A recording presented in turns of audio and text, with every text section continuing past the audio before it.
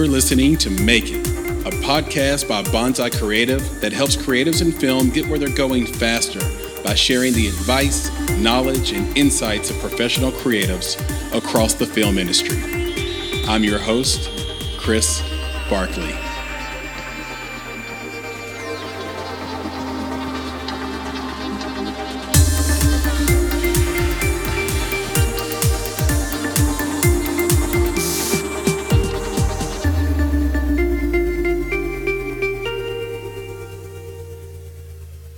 Hi, I'm Lee Abrams. I have a company called Media Visions, and we're all about reimagining media projects. It's an interesting time because out of every great period of strife, which was certainly evident in 2020, comes brilliance in music, art, science, film, and we saw this coming out of World War II, coming out of the Cold War, coming out of the late 60s, and certainly now. And my history is mostly based in radio. I was a co-founder of XM Satellite Radio and handled all the programming there. And prior to that was really the first one to introduce rock music on the FM band back in the late 60s. And nowadays I'm working on really 4 projects. One is a complete reimagination. I'm in the reimagination business, incidentally. One is a complete reimagination of the live music experience. Can't really get into a lot of detail on that right now, but it involves probably the greatest special effects person in the history of film and an amazing artist. And we have a great team, and it's going to launch next year. Also, a reinvention of news.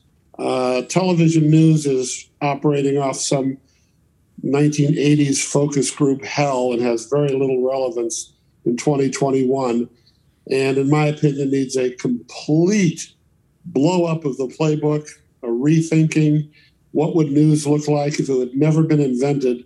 What would it look like in 2021? It probably wouldn't be 2 chit-chatting anchors talking in front of a fake city skyline or 8 people on the screen yelling at each other. So reinvention of video news, television news. A documentary which will focus on the history of music and culture from about 1950s onward as told through the filter of radio. It's called Sonic Messengers, When Music and Radio Changed the World. And it's all about when radio was the soundtrack of America and traces it from the beginning of top 40 radio in the middle 50s all the way up through the streaming era. And it's a story that's never been told, and that'll be ready next year. And, of course, a new radio format, one which sort of has the vibe of early FM, circa 1970, but is totally on 21st century terms. And there's a few others that are baking in the lab, but those are the 4 things I'm primarily focused on right now. Lee Abrams, welcome to the Make It podcast. Great to be here. Really great to have you. And there's so much to dig into just in your intro alone. You have so much you're working on. I don't even think you mentioned your book, your forthcoming book, Solutions for a Creatively Starved Planet, right, which is a wonderful title for someone who, like me, who sort of describes themselves as creative, and maybe even for this audience who I know are all creative. So much going on. I want to give the audience a deeper sense of who you are. So I'm going to read a little bit of a bio for you. And of course, this is the internet. You can tell me if it's wrong and things need to be corrected. Lee Abrams is an American media executive who has held a number of posts for large and influential companies, and is generally credited with developing the album-oriented rock format, first heard at WQDR Raleigh, and thereafter employed by hundreds of radio stations across the country, as well as co-founding, as you previously mentioned, XM Satellite Radio. Newsweek listed Abrams as one of their 100 cultural elite. He was cited by industry publication Radio Inc. as one of the 75 most important radio figures of all time. Abrams was introduced into the rock Radio Hall of Fame in the Legends of Rock Radio Programming category for his work with WRF in 2014. He has spent decades in the trenches reinventing radio, TV news, and print. Has consulted over 1,000 radio stations, 12 major print publications, over 20 TV stations and cable networks. You've developed several consumer products and is the designer of XM radio programming. My goodness, Lee, what a career. And I want to take it from the beginning. Looks like maybe your first job was at WQAM radio in Miami. Yeah, I was a gopher. Well, my family and I used to take vacations down in Florida, and this is in the middle 60s, and I was enamored with the station. I thought it was just great. So I sent them a letter and said, hey, next time I'm in town, I would like to meet with you guys. We met, hung out, and, the chemistry was great. And they hired me as a gopher to work summers. And they paid me with the News Tip of the Week fund. They were $5.60 on the dial. And every week they would say, when you see news happening, call the authorities. Then call WQAM, and the best news tip of the week you'll win $56. And so if there's no fire or no news event that people called in, I'd get paid. If there was some fire or something that people called in, I wouldn't get paid. So it was a labor of love more than financial rewards. But it was a great experience, and it was a wonderful station, and that was a very influential time. Yeah, you mentioned just being enamored with the station. That sounds like an unusual thing to say about a radio station today, but take us to that place back then when radio was everything. What was your first interest in radio, and why were you so enamored with it? Well, it actually happened on, I remember the date, December 10th, 1962. My parents got a radio for Christmas, had no use for it, and asked if I wanted it. I said, sure. So set up the radio next to my bed and tuned around. And the loudest station was WLS. And from the second I heard it, it was magic. Not only the music, but the magic between the songs, the jingles and the disc jockeys. And it was just transporting. It was an unbelievable experience. And from that moment on, I just became addicted to it and music. But radio is a vehicle to present the music. It was great. And I just grew up with it. And, got involved very deeply in my high school years. And then there was at WQAM, and then started a consulting company to launch this FM rock format. What would you have done if you didn't get that job in Miami, do you think? Oh, I think I still would have followed the radio path and probably would have been with the same results. That was just a nice bonus. Perfect. And if I wasn't in radio, I'd be in music. If I wasn't in music, I'd be in probably an airline pilot. Yeah, it's true. You're a piano player and you're a pilot. You have both of those skill sets. Yeah. Flying is a wonderful passion I've been into for a long time. Yeah, for sure. We're going to talk about that a little bit, and man of my own heart with the piano playing for sure. You have this quote: in mass terms, dumb stuff peaks fast, smart stuff lasts, elite stuff never gets off the ground. Why doesn't elite stuff get off the ground? Oh, it's usually just too narrow to have any impact, and eventually it runs out of money, or just doesn't have enough connection with enough people to succeed. And there were these are music's a great example. There's some artists that are really good, really amazing, but just can't connect with the public on any kind of sizable terms. So it tends to just kind of fade away, unfortunately, but that's the reality. I wonder why the dumb stuff peaks fast too. Why do we love dumb? That's one of the problems with our country. I'm not worried about terrorists. I'm worried about stupidity. I mean, you watch TikTok and it's just amazing. It's like low IQ theater. It's frightening. But the stuff does, have instant traction. A lot of people get it. And but it tends to peak fast. You become bored with it. Sort of like boy bands. They're popular while they're cute and have a lot of young teen followers, and then people just grow out of it. And whereas the real smart things tend to have, if it's a music artist, have long careers, or if it's even a film, that's really intelligent. Right. But mass appeal intelligent that can, just last forever. But dumb stuff, it's like candy, it's a quick rush, and in the long run, it rots your teeth. But Right. It's fun in the short term. Yeah, there's a lot of films that I would say fit into that paradigm of being sort of unheralded early, but then are so smart they have this incredible staying power and become almost cult classics, favorites. I think like The Big Lebowski is one that comes right to mind, one that was basically a box office flop, but has endured. I mean, there's like Big Lebowski fan clubs. There's Big Lebowski Day. There's I love Big Lebowski. People are like gaining 20 pounds a year on White Russians because of that movie. It's just, it's. Yeah, there are a lot of films and TV shows. I mean, it's kind of a cliche of itself, but even Star Trek was a failure when it came out. And I didn't know that. Yeah, it had no ratings. It was getting dropped. In fact, did get dropped after a couple of years. But obviously has some staying power. And I think that about Kubrick films, too. It's like, actually just watched Dr. Strangelove recently. It's just... it holds up.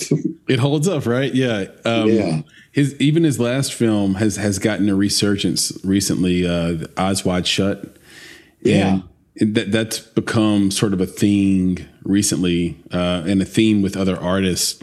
I've noticed. A Family Guy, another one, canceled by Fox, went to Adult Swim on Cartoon Network, got a following. They bought it back, and the rest is Family Guy's a great example. Yeah. I have spent the last week in the world of Lee Abrams, and it's a fascinating fantasy land of all sorts of left turns and right turns, ups and downs, and great quotes. And you have this mantra, make fans, not users. Can you tell us the difference? Because this is a very user-centric zeitgeist we're in, a very user-centric world we're in right now. Why do I need to make a fan instead of a user? Can you tell me the difference? And how do you know as a creative that you have a fan and not a user on your hands? Well, you can use radio as a great example. One of their FM radio's big problems now is they have a lot of users but don't have fans. Back in the 70s and 80s, even into the 90s, they had fans. You'd see, when was the last time you saw a radio station bumper sticker on a car? It used to be in every other car. When do you see people wearing a radio station T-shirt? So users are like the electric company. You're a user of that, but you're just not a fan. Your cable company, you're a user. Are you really a fan of it? Not really. And what fandom does is, it gives you this invulnerability. Unless you really blow it, you got people hooked, and they'll stick with you for as long as you keep going. Some bands are like that. Most bands have, cult followings of fans that know who the bass player is and just will travel 200 miles to see him. A lot of bands just kind of have users, listeners. They like the song, but wouldn't probably go see him. So it's just a different level, a higher level of engagement when somebody becomes a fan. And it's so powerful. And radio is such a great example because they've devolved into from being very fan-oriented, where you were a fan of that station, to being just a utility. Oh, yeah, it's on somewhere on the dial here. So whenever we create a product, we keep fans in mind. We want to create fans. And, it's not easy, but you have to be very authentic. You have to be brilliant, cutting edge. And we call it the rock and roll thinking. And when we create a product, it's that rock and roll as a medium in music might be kind of seen its best days, but as a style, a way of thinking, it's timeless.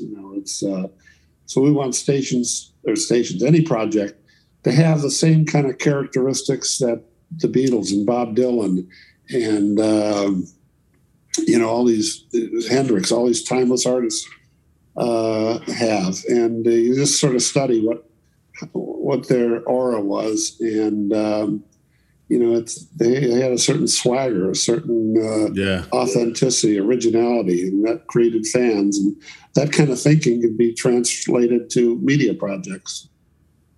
It's an interesting paradigm. I kind of like this idea of how do you extrapolate the charisma, the known sort of mojo of a Hendrix or of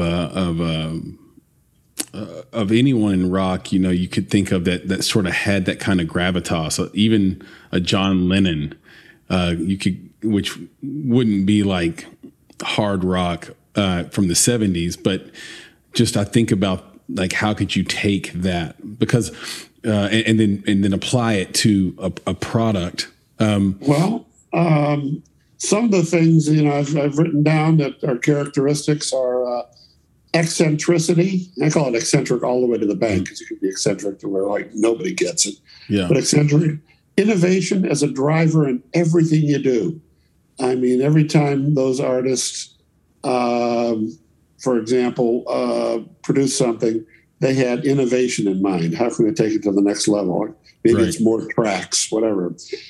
Swagger, a certain sense of confidence that they may not be arrogant, but they got a vibe that's very swaggery. Reinvention, they have a desire and a motivation to do that. They're always pushing forward. Artful. They create commerce through great art. They never, Hendrix never, I don't think, designed any music to be a hit single. They just created great art and it happened to be popular. Not elitist, for the masses, and unashamedly so. So a lot of people to dig it. Rebellious, again, not necessarily in a military way, but just kind of that fighting spirit. Intelligent, very important. All these artists, if we're using music as an example, had an intelligence to them. Where you could, whether it was either musical in their playing or in their lyrics or something, there was something intelligent about it. And instinctive. They just had instincts on what's next. They had the ability to peer over the horizon. And we try to create cultures that have that in their DNA in all of our projects. It's a brilliant idea. It's like Kurt Cobain would be almost an enigma to that list because he would touch some of them and some of them would be he wouldn't fit in because he wouldn't have wanted to be for the masses, for example. But then not quite as gregarious and sort of out there as like an Ozzy Osbourne would be, like biting the head off a bat on stage. Yeah. It's somewhere in the middle there that I think is great. And there is a great article by Kevin Kelly that came out in Wired, I believe, years ago, called 1,000 True Fans, and we'll link to it in show notes. And it is, I think, the definitive piece on why you need a fan and not a user. Really I'd love to see smart that. Piece. Yeah, really, really smart piece. Another league quotable is information is the new rock and roll. And there's just something sticky about that. You have a way of saying words that feel a little bit controversial just in their statement. So with that in mind, information, I've always said that the lie you get told when you're young is education is power when information is really power. Yes. And so you talk about the difference between programming and content. Everybody wants you to make content today. With information being the new rock and roll, talk to us about programming and content in that balance. Yeah. far as that saying, it really deals with, in fact, what's moving culture now is more information than music. Music really moved it in the past, and now it's more information driven. Instead of a stereo, you got a device, a phone, which is just has so much information in it. That's what you go for. Right. But what was the question again? Do you want me to touch on? I forgot. Yeah, just programming and content. Oh yeah, because I know that you're a big you're a big believer in content, not programming. Or do I have that backwards? Not content. Programming, not content. Sorry. Yes. Yes, content just strikes me. It's a pet peeve more than anything. Just strikes me as a commodity. It's almost like when record companies used to call music product. Programming is an art form. This is where you really design things and put things together and paint a picture with it. Content is just like, here it is, it's a box and go for it. So it really deals with the artistic side of it. Programming, is assembling something, is manufacturing magic. Content is just, again, a commodity. It's something that's out there, and usually one of the problems is it's not programmed. It's just kind of thrown out there and hope people like it. So that's sort of that in a nutshell. Yeah, there's so many applications that applies to. What an interesting way to put it, because in your context, I think right away, okay, the DJ just gives you content. The program director gives you content in a curated way where it becomes more impactful to you. But then I think about in our industry, in film and trying to be an indie creative, regardless of what your role is in independent film, because it's such a collaborative process, everyone has some lane they're trying to live in where people can get to know them a little better and understand what they do with their life. But if you're just throwing out, hey, here's a picture of me at Six Flags. Here's a picture of me eating a hot dog. Here's a picture of me taking a nap with my dog, Scooter. That's just content where if you're programming it, they see very specific pictures of you doing very specific things over time. Exactly. Yep. And powerful. Yeah. Right. And content again has just become this industry buzzword. Content is king. Okay, fine. We all know revenue is king. Really, come on. Oh man, what's a king to the god that is programming? All right. You are and this is we'll touch on this a little bit just to get again a little bit of a history lesson on the greatness of Lee Abrams.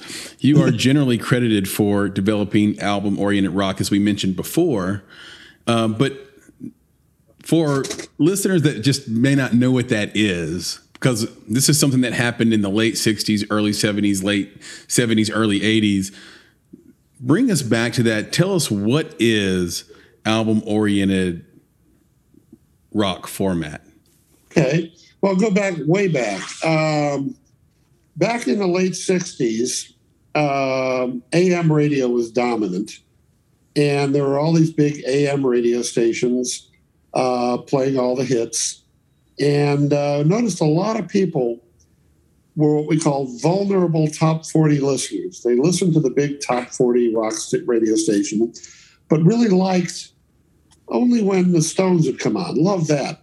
Then the Carpenters and sort of Herb Alpert would come on. Not into that. Then Hendrix would come on. Love that. And the point being, they liked about a third of the music that was happening, which was part of this new underground. So we thought, well, what about if we took FM, which is wide open? It literally had dentist office music and classical and no real contemporary music going on.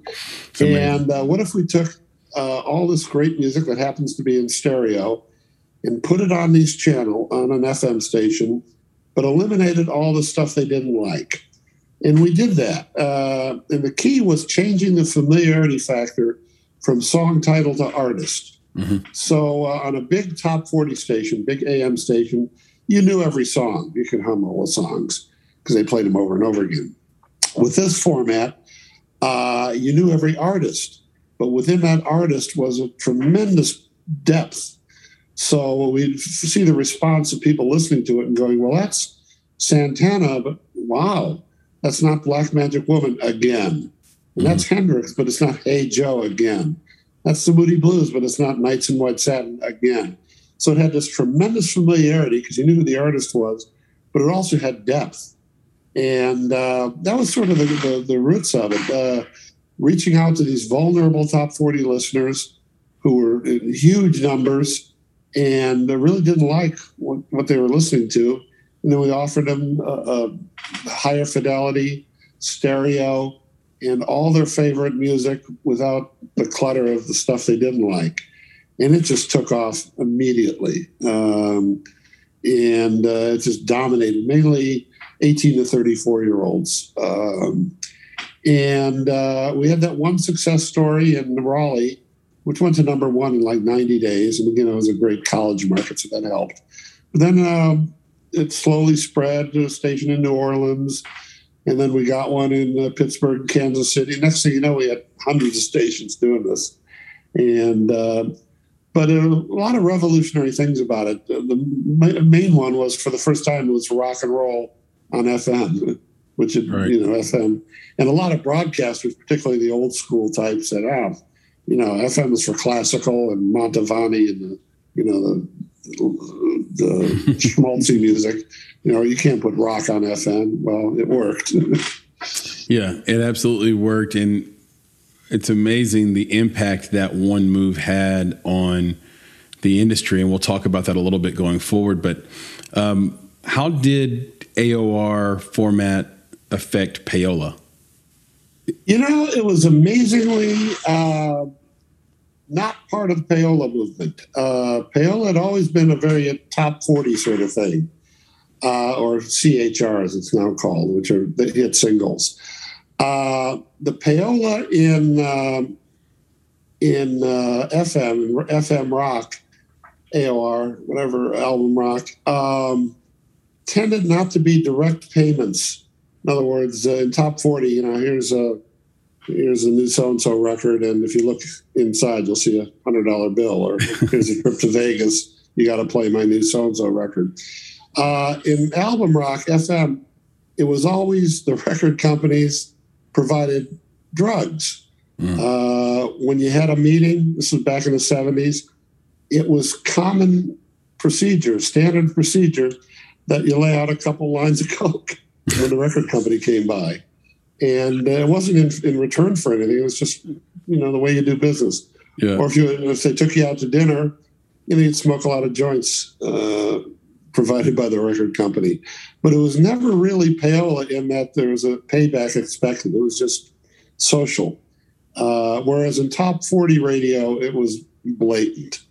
But we were never really part of that payola movement, even to this day.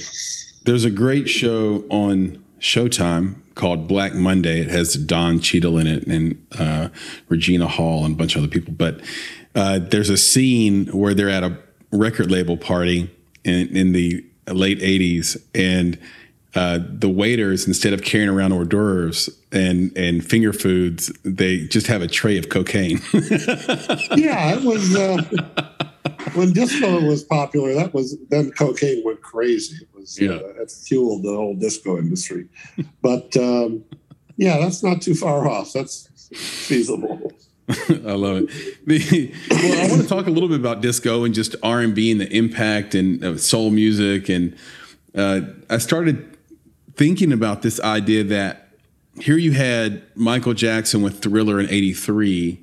He comes out with Beat It, and that was all over the radio.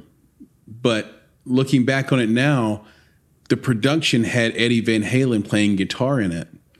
And I'm curious, do you believe that album-oriented rock directly influenced the production style of 80s R&B?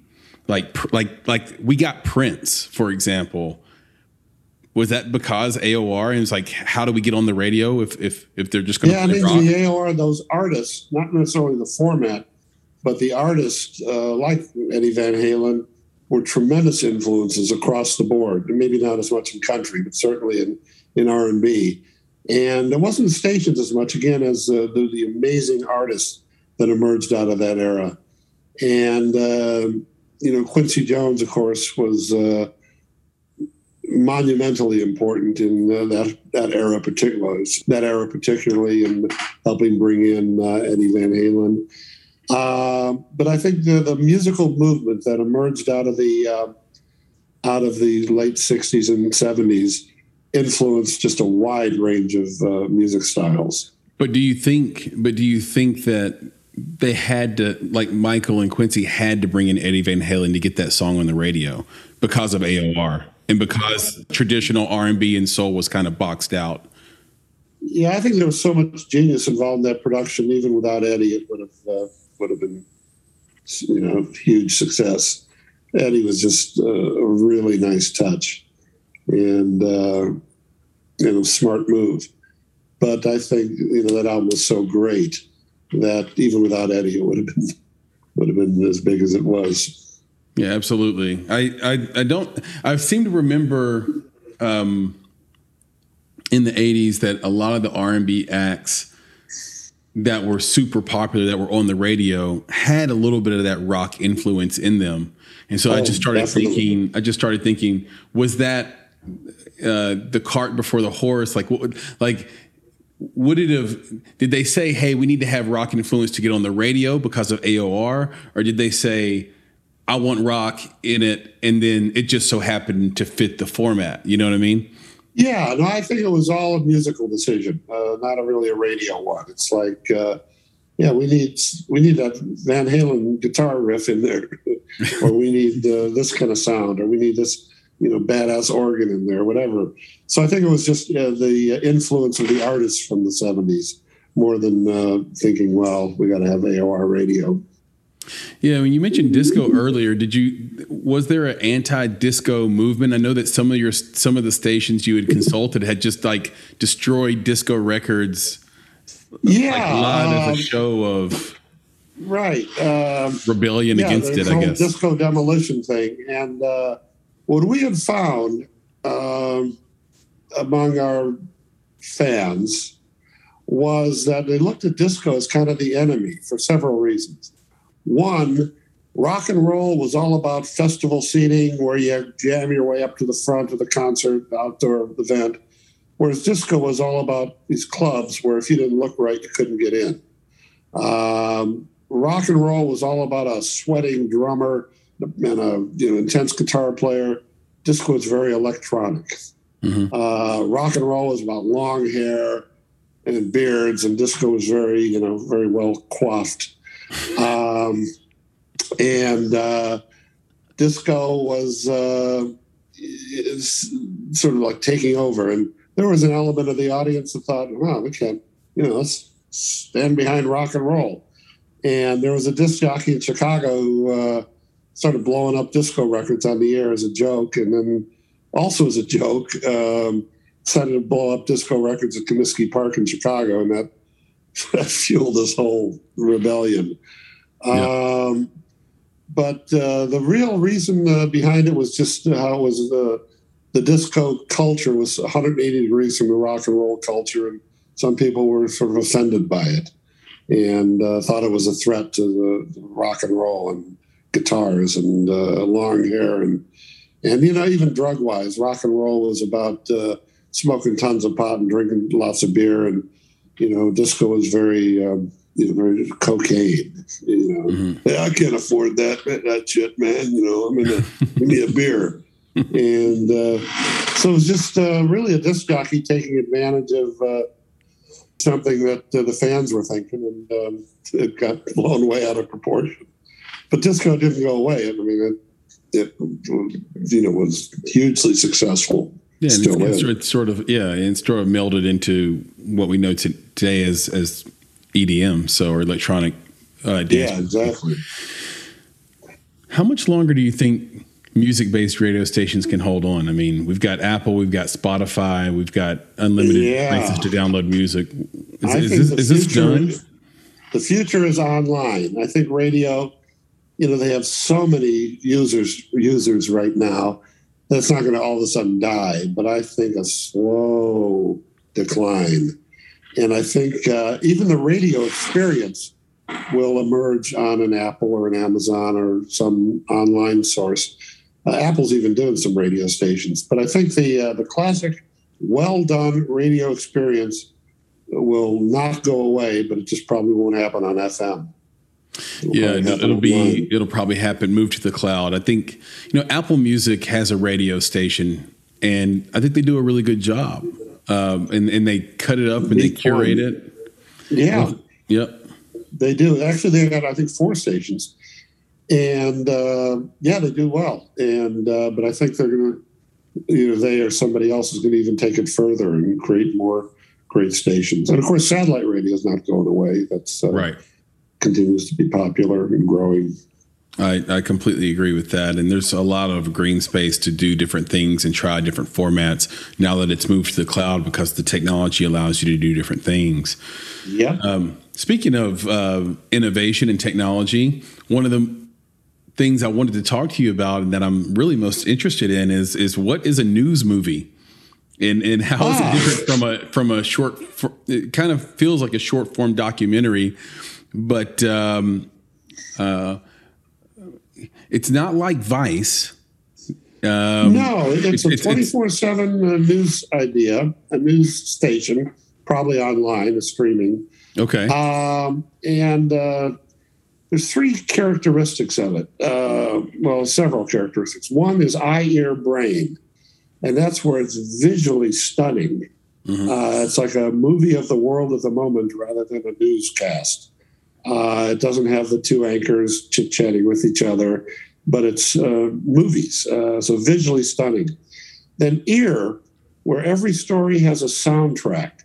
So if it's a story about, inner city strife, there might be Coltrane-type music. Or if it's a story about the Middle East, there might be Egyptian rap music. So just a sound that takes it to elevates it to a whole new level of storytelling.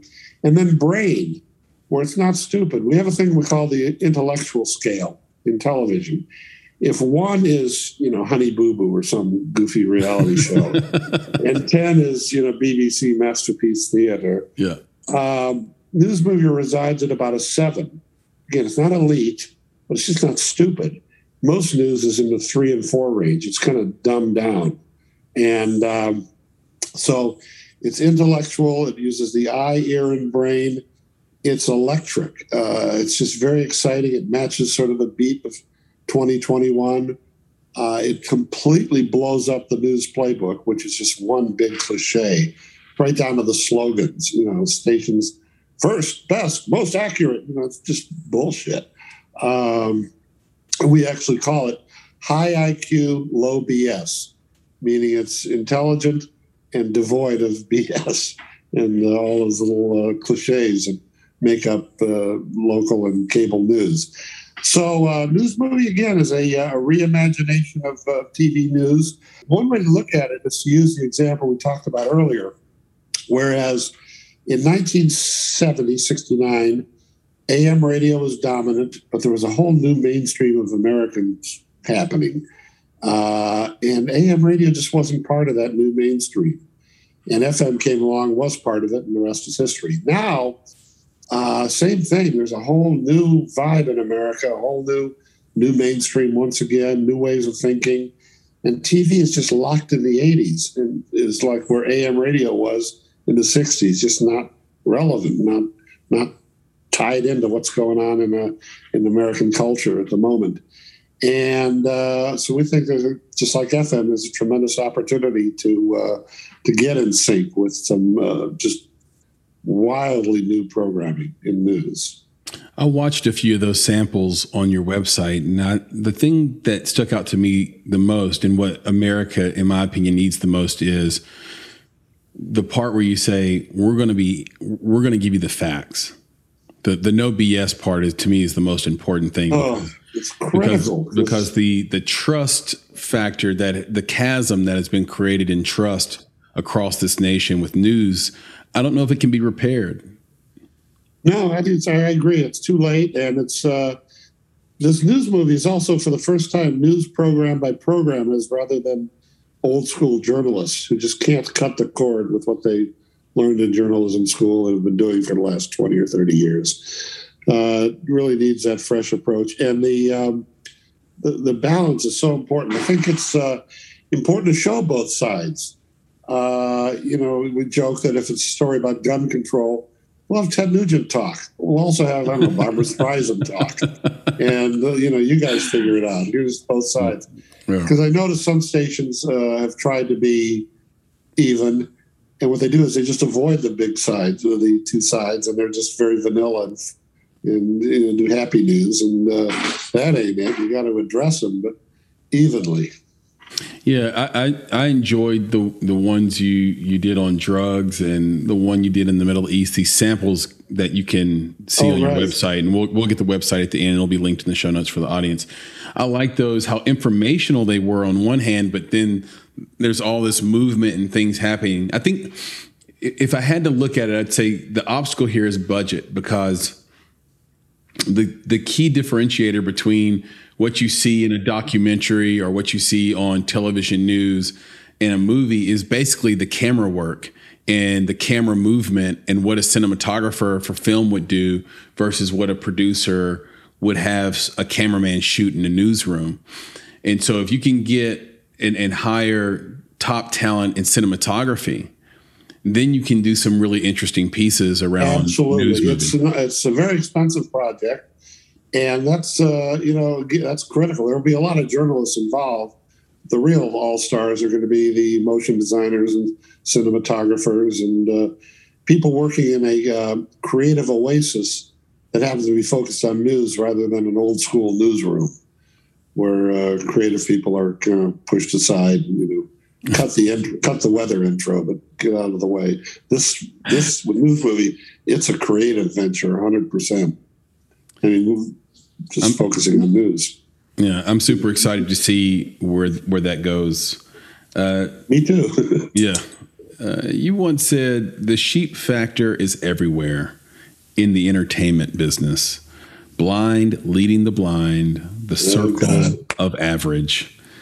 Is this what you're going to talk about in your new book, Solutions for a Creatively Starved Yeah, Planet? that's definitely a big part of it. Because, it's crazy. Speaking of news,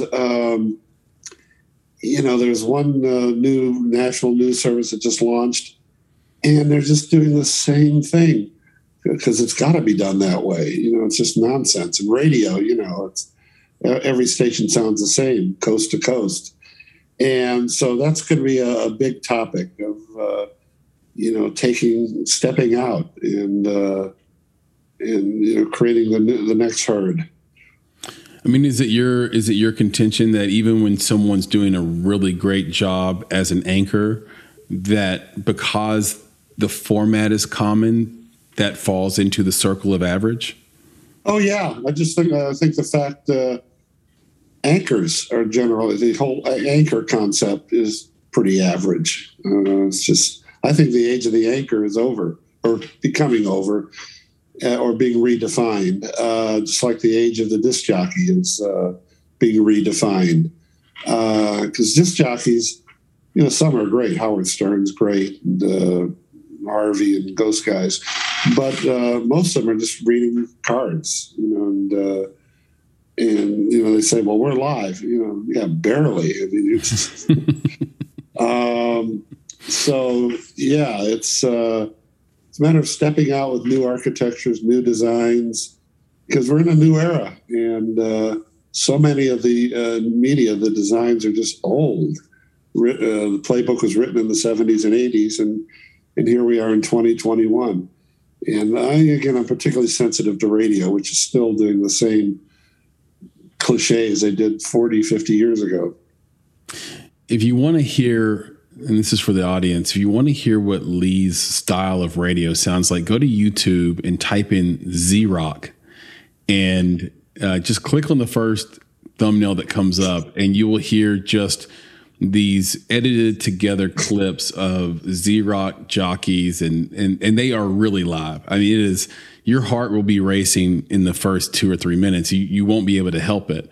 It's just fast, and it's just energetic, and the sound effects, the soundboard is just going bananas. It's a really fun listen. Yeah, that was a very, in a good way, very disturbed radio station aimed at metalheads. And, we would do different approaches for different audiences. But for that time and that audience, it was great. I thought it's like you never hear anything like that anymore. There's just no one's like you have to have that. That's about talent to me. That's about who is the person behind the microphone. And can they actually pull that off? That is like a symbiosis between a great producer and a great guy or gal behind the mic. Yeah, that's what that was. Is there any other subjects you're going to touch on in the forthcoming book, Solutions for a Creatively Starved Planet? And are there any different type of subjects you're going to touch on in the documentary Sonic Messengers? Yeah, on the documentary, that's going to be just taking people on a trip through the history of contemporary radio, because there was so much happening that radio was really part of, starting with the birth of Top 40 and Elvis and the Platters and Coasters and all those early bands, through Beatlemania. Then there was the middle 60s with the Beach Boys and all that. Then the late 60s, the underground, where, the Hendrixes emerged and underground radio started, album rock. Then there was the disco era. And then we went into, the Howard Stern morning show era. And now we're in the satellites and streaming. So it's really just a time travel through these great eras and through the filter of radio. And as far as the book goes, it's going to be, all the things, if you look at my website, all of the articles I've written there are kind of the general direction of it. And it's just, it's kind of a business book, but it's sort of like secrets from the creative side. Some MBA who our company needs to be creative. You know how? No. Well, here, read this. Yeah, exactly. It's been about 11 years. In retrospect, looking back on it, do you think you were one of the first targets of cancel culture? That's interesting. I never really thought about it.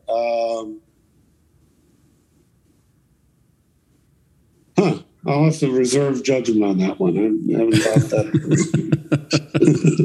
I thought about it because it was kind of heating up back then, but in a way that no one was paying attention to it.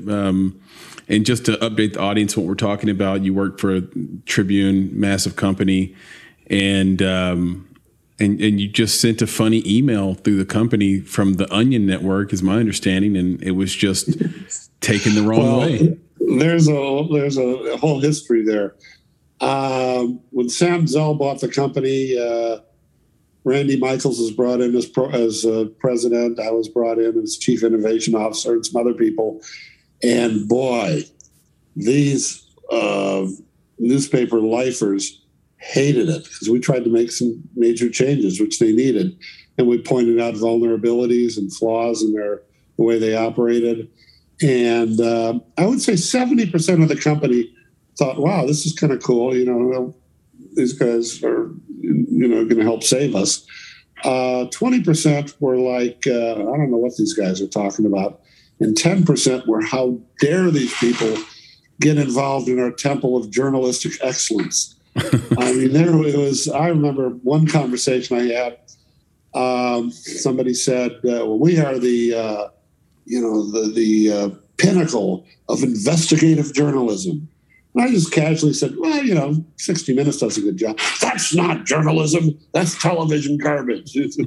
Sorry. I remember the time also there was a graphic designer who came to my office, sort of looked around, knocked quietly, come on in, and he laid out what he thought this was the Chicago Tribune, what the Chicago Tribune of the future could look like. And I thought it was amazing. It was brilliant. And I said, wow, have you presented this? Oh, God, no, I'd get fired if I presented it. So there was this built-in just arrogance that I've never seen before. And I felt like the drummer in, Metallica joining the Chicago Symphony, just square peg, round hole. Right. And, it just did not end well. And yeah, that memo was interesting because the Tribune was printing and distributing and had a joint venture with Onion. So I thought this is kind of an interest. I'll throw in an Onion piece. Oh, and they just use it as an excuse. This is horrible. This is terrible. How can this happen? Right. So it was a weird experience. And, unfortunately, they've suffered. I think we could have helped save them, but they're in terrible shape now. I mean, just like a lot of newspapers are. They're just, again, self-inflicted in many respects. What are the two best pieces of advice you've received in your career so far, and who did they come from? Well, let me think. There's a guy named Buzz Bennett who was this radical. He looked like he was kicked out of the Grateful Dead for looking too weird. And he was just very big on balancing science and emotion, where things start emotionally. He didn't say it this way, but this is what he meant. Things start emotionally, then you use science to see if you're full of it or not. So that was I remember. And he also talked about going after the masses. I mean, the real challenge is getting a lot of people liking you. And, yeah, that's interesting. So get out of your own little head and think, big picture. And let's see. Then there was actually Chris Squire from the band Yes. He was all over me about not accepting the status quo and moving forward. And it's up to people like us to change things, to evolve things, and don't sit still. And I mean, there are many others, but those two stood out. And a lot of it was from observations, just observing companies and people and the way they handled things. And I'm always, intrigued by just greatness, whether it's even like the moon landing was just like, wow, how did we do that? I mean, that's... And also spirituality, it's more than a gig. There's sort of a higher calling to things you do that really make an impact. So it's more than just money and great press, but there's again a higher call, not a religious thing, but some kind of higher calling, where it's spiritual. Yeah, I'm totally with you. In my music days, we'd always call it bringing God into the room. Like giving yourself space to let that creative whatever it is come into the room. And so we wouldn't want interruptions. We would want to just sort of sit in that creative space with nothing on our mind but the focus to create. And the worst thing you could be in the world is derivative intentionally. And you felt shame when you did it, even if you were able to hide it from your contemporaries and colleagues. You knew that you took something from somebody else that that just made it not an original thought of your own. And that kills you as an artist if you are really an artist that's worth their salt, I would say. I agree. Yeah, all these ideas and thoughts gotta come from somewhere, and let that somewhere in. That's exactly right. You've been around the block a few times, and you're building a new path forward now. What are the biggest creative and business mistakes you see newcomers making today?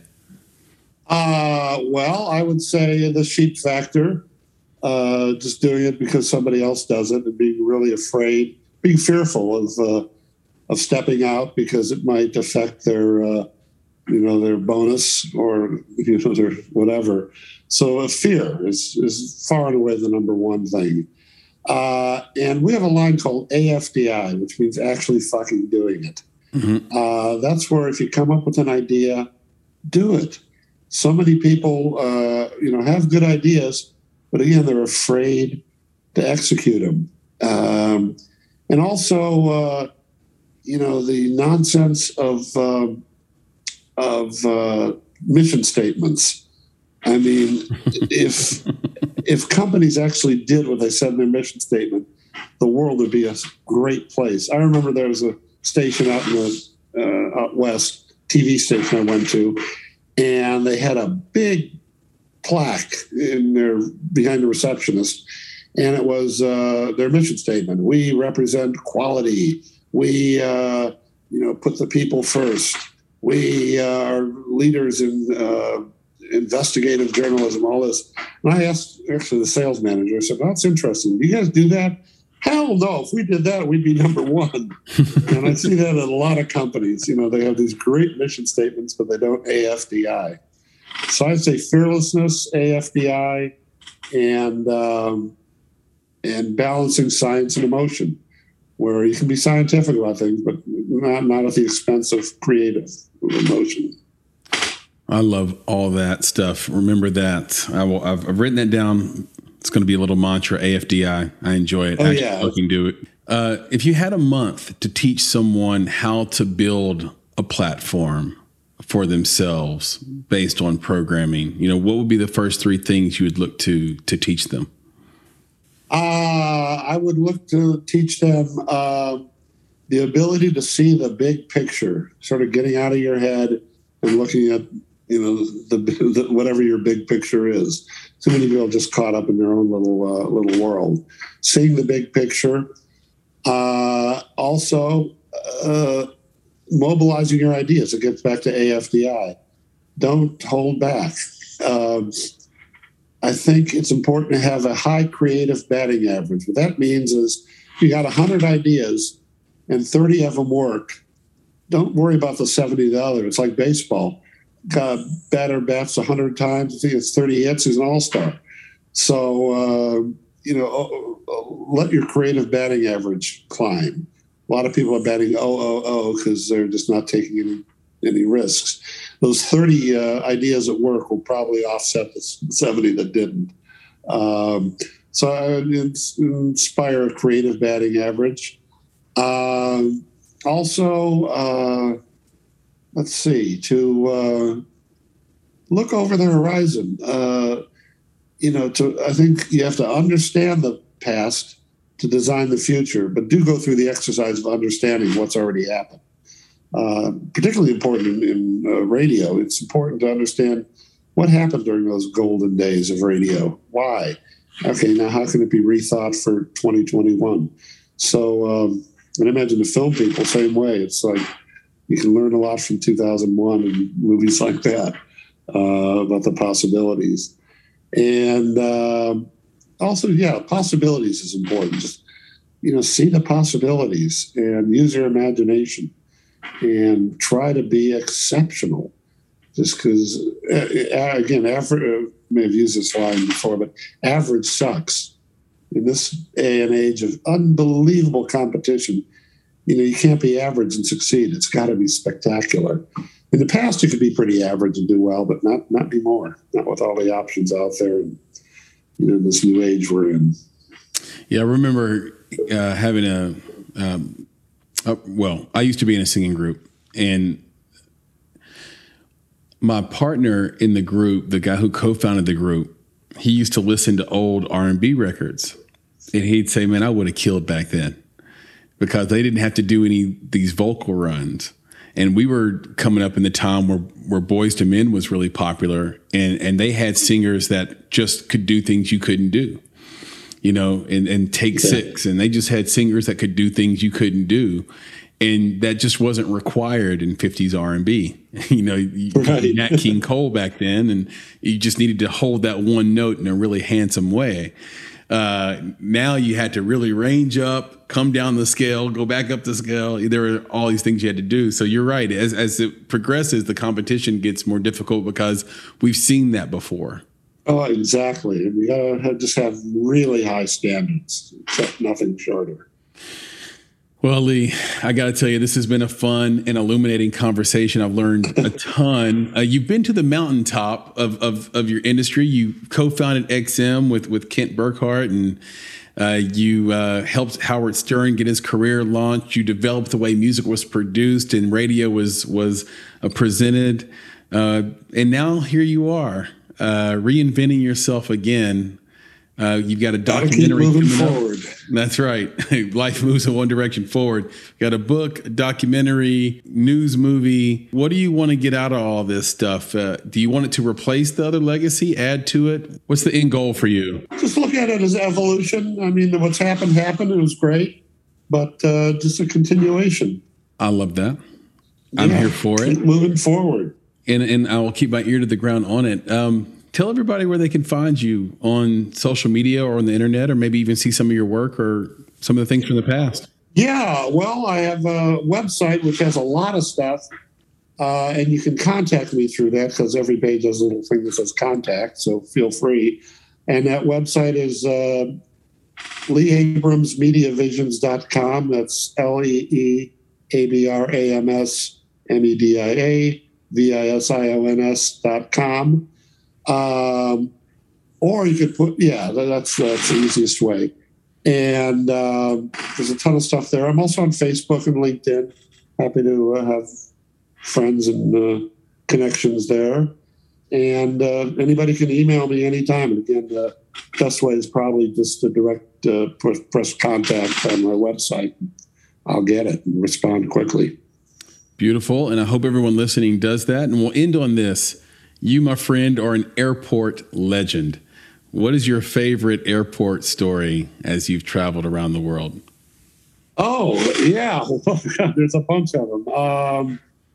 Probably they're all scary ones too, as far as being a passenger. One is landing in Chicago, and two cops immediately handcuffed me and say, bingo. I was coming off a flight from Miami, and they thought I was a member of some Puerto Rican Liberation Army. And I could not convince them otherwise. And they took me into this private room, and I said, no. I'm here. I'm a radio consultant working for WLUP Radio. I can call them. Well, we'll just do that. They called the station. The receptionist answered, who was part-time, and they asked if I worked there. And she said no, and she looked at the employee list, which I wasn't on because I was a consultant. They said, no such person.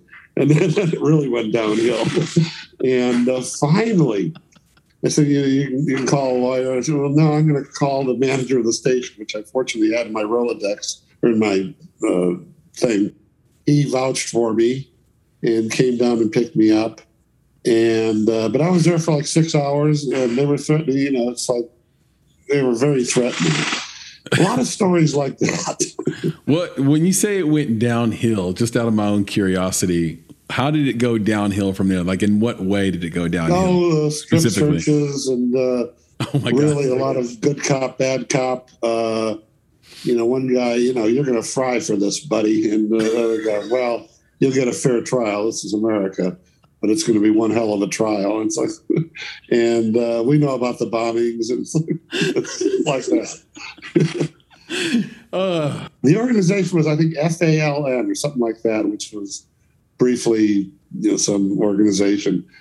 But I guess I looked Puerto Rican or something. But they thought I was the guy coming in that flight from Miami, and so that's the kind of scary stories I have from the airport. I just fly myself. So flying myself, there's some separate scary stories, but those are more just bad weather and things.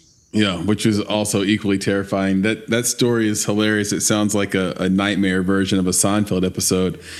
And that's a good point. Yeah. where maybe Jerry goes down and gets too good of a tan in Miami, and then comes back, and things turn sideways. Very Seinfeld, yes. I really have to thank you for that. I appreciate you sharing the stories and the great candor. And please stay in touch. Like I said, there's so much that we could talk about. We definitely can do a round two. Love to.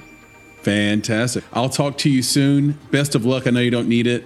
And I hope to be in touch soon with you.